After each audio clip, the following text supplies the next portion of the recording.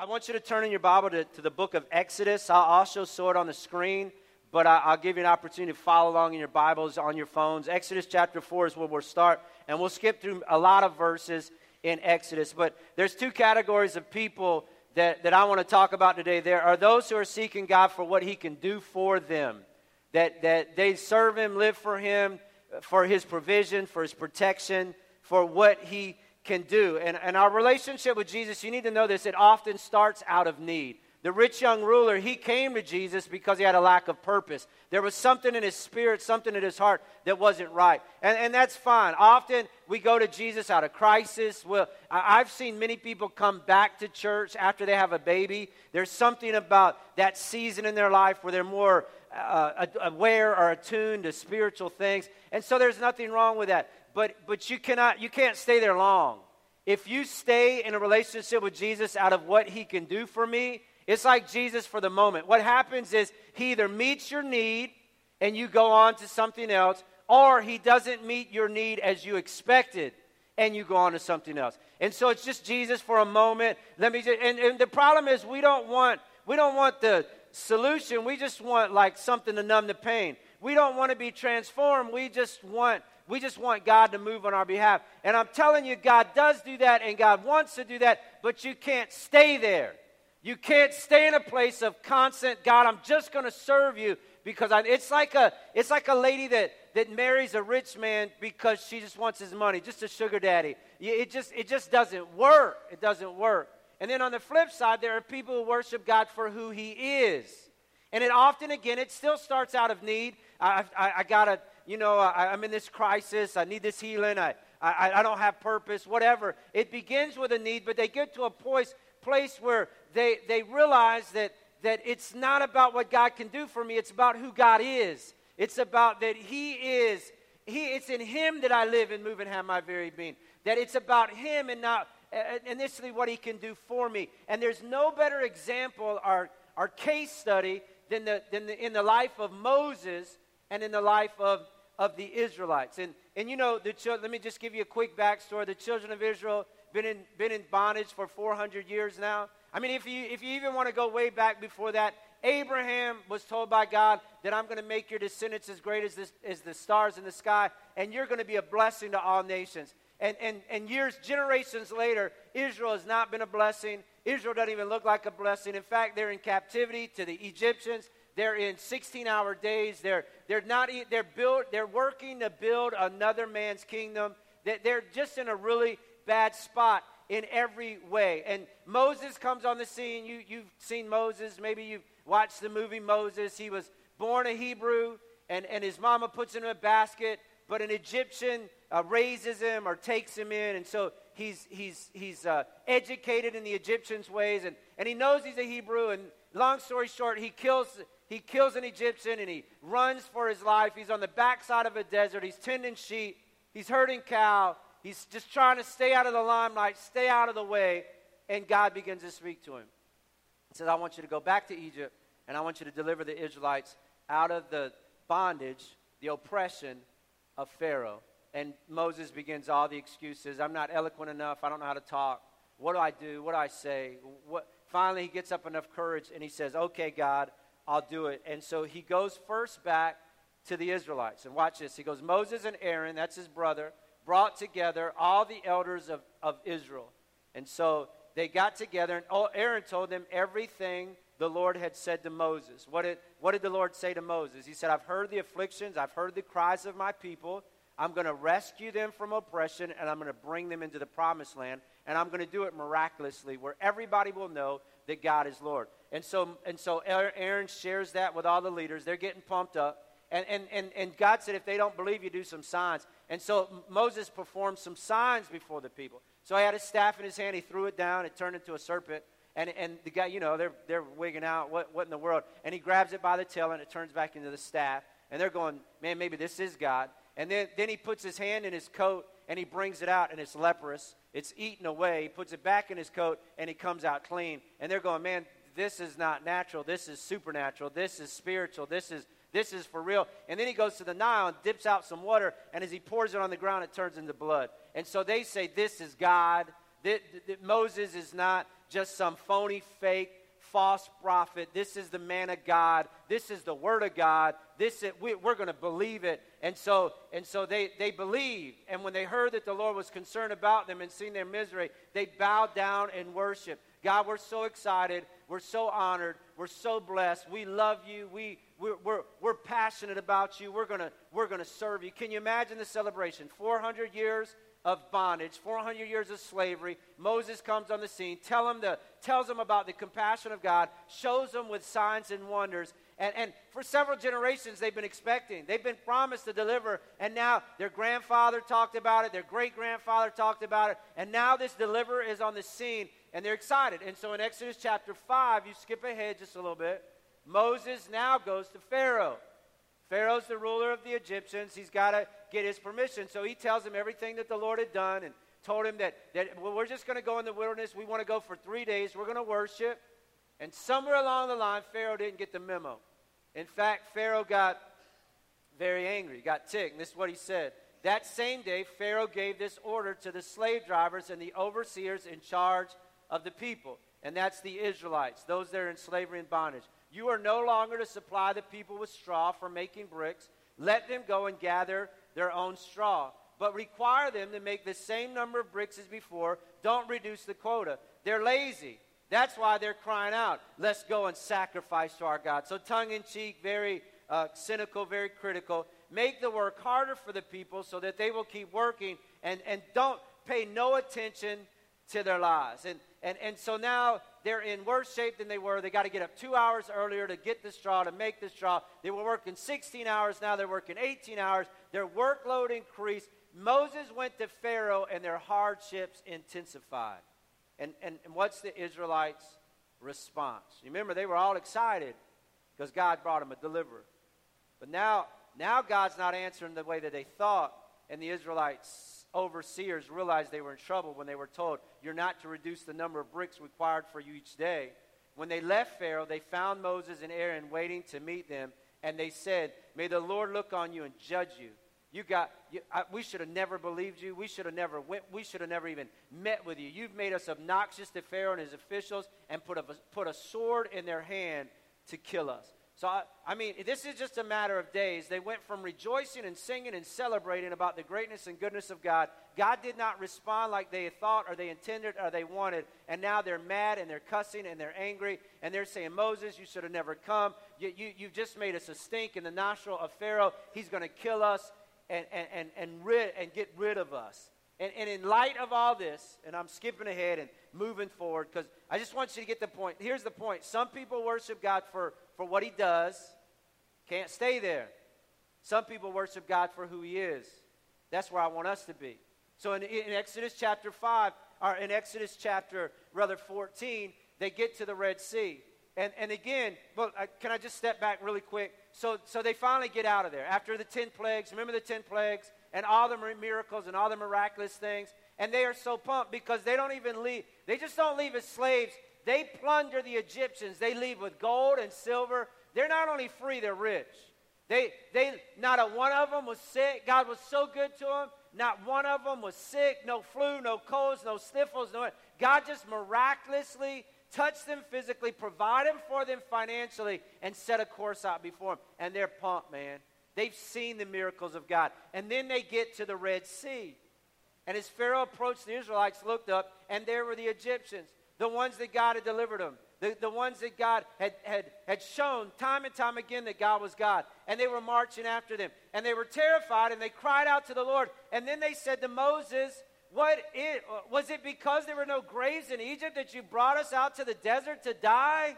What have you done by bringing us out of Egypt? Didn't we say to you in Egypt, leave us alone, let us serve the Egyptians? It would have been better for us to serve the Egyptians than to die in the desert. Again, and here's the pattern. This is the beginning of it. When they feel like God is working on their behalf and doing what they want, they're worshiping God. When it doesn't look good, when they're not getting their answer as they anticipated or as they thought, they're ready to turn back and go back to Egypt. And it's just this continual cycle of, as long as God is doing what I want and what I think and what I feel, then I'll serve him. But the minute he doesn't, then I'm not. And some people serve him for what he does, and some people serve him for who he is. And you got to get to the point where you serve him for who he is. And it indicates that their hearts, they're serving God only for what he can do for them. And in spite of their unbelief, God sends a tsunami. You know the story. A wave over the Egyptians. This, again, miraculously, they walk on dry ground. And the Bible says that 800,000 women start singing and dancing. They get their tambourines out. That probably was a nightmare. And they're beating the tambourines, and they're singing. The horse and the rider is thrown into the sea. And there's a great chorus in Exodus that they come up with, and they're just so pumped, and they're so celebratory, and they're so in love with Jesus, and they're so excited for what God was doing and in doing for them. And 3 days later, they're thirsty and they're hungry. And this is what Exodus 16 says. So the whole Israelite community set out from Elim and came to the desert of Sin, which is between Elim and Sinai, on the 15th day of the second month after they'd come out of Egypt. In the desert, the whole community grumbled, mumbled, complained against Moses. And we know, as you look at the narrative, they weren't grumbling against Moses, they were grumbling against God. The Israelites said to Moses, if only we had died by the Lord's hand in Egypt. Do you see the pattern? Again, 3 days earlier, they're celebrating. Now they want to go back to Egypt and die. Because they sat around pots of meat and ate all the food they wanted. And so God, he, again, in his mercy, I don't know why he did it. He's just God. But God helped them so they wouldn't starve to death. And this pattern goes on and on all throughout the book of Exodus. And God finally, enough. I'm tired of these hard-headed, stiff-necked people. And so he came to Moses, and this is what he told him. Then the Lord said to Moses, leave this place, you and the people you brought up out of Egypt, and go up to the land I promised you. So I'm regardless of their attitude, their heart, I'm going to keep my word, God said. I'm going to bring them to a land with milk and honey, and the land of Abraham, Isaac, and Jacob, saying, I will give this to your descendants. I will send an angel before you and drive out all these ites, termites and bugites, and I'm going to get all these ites out of the way and go up to the land flowing with milk and honey. This is what God says. I'm sending you, but I'm not going with you. I can't take it anymore. These people are grumbling, they're murmuring, they're complaining. They just want to serve me for what I do for them. They haven't even taken the time to really realize who I am and what I'm about. I'm done with them. I'm going to stick to my word, but I'm going to send a choice angel. He'll protect you. He'll watch over you. You'll get to the desired destination, but I'm not going with you. And here's what Moses said.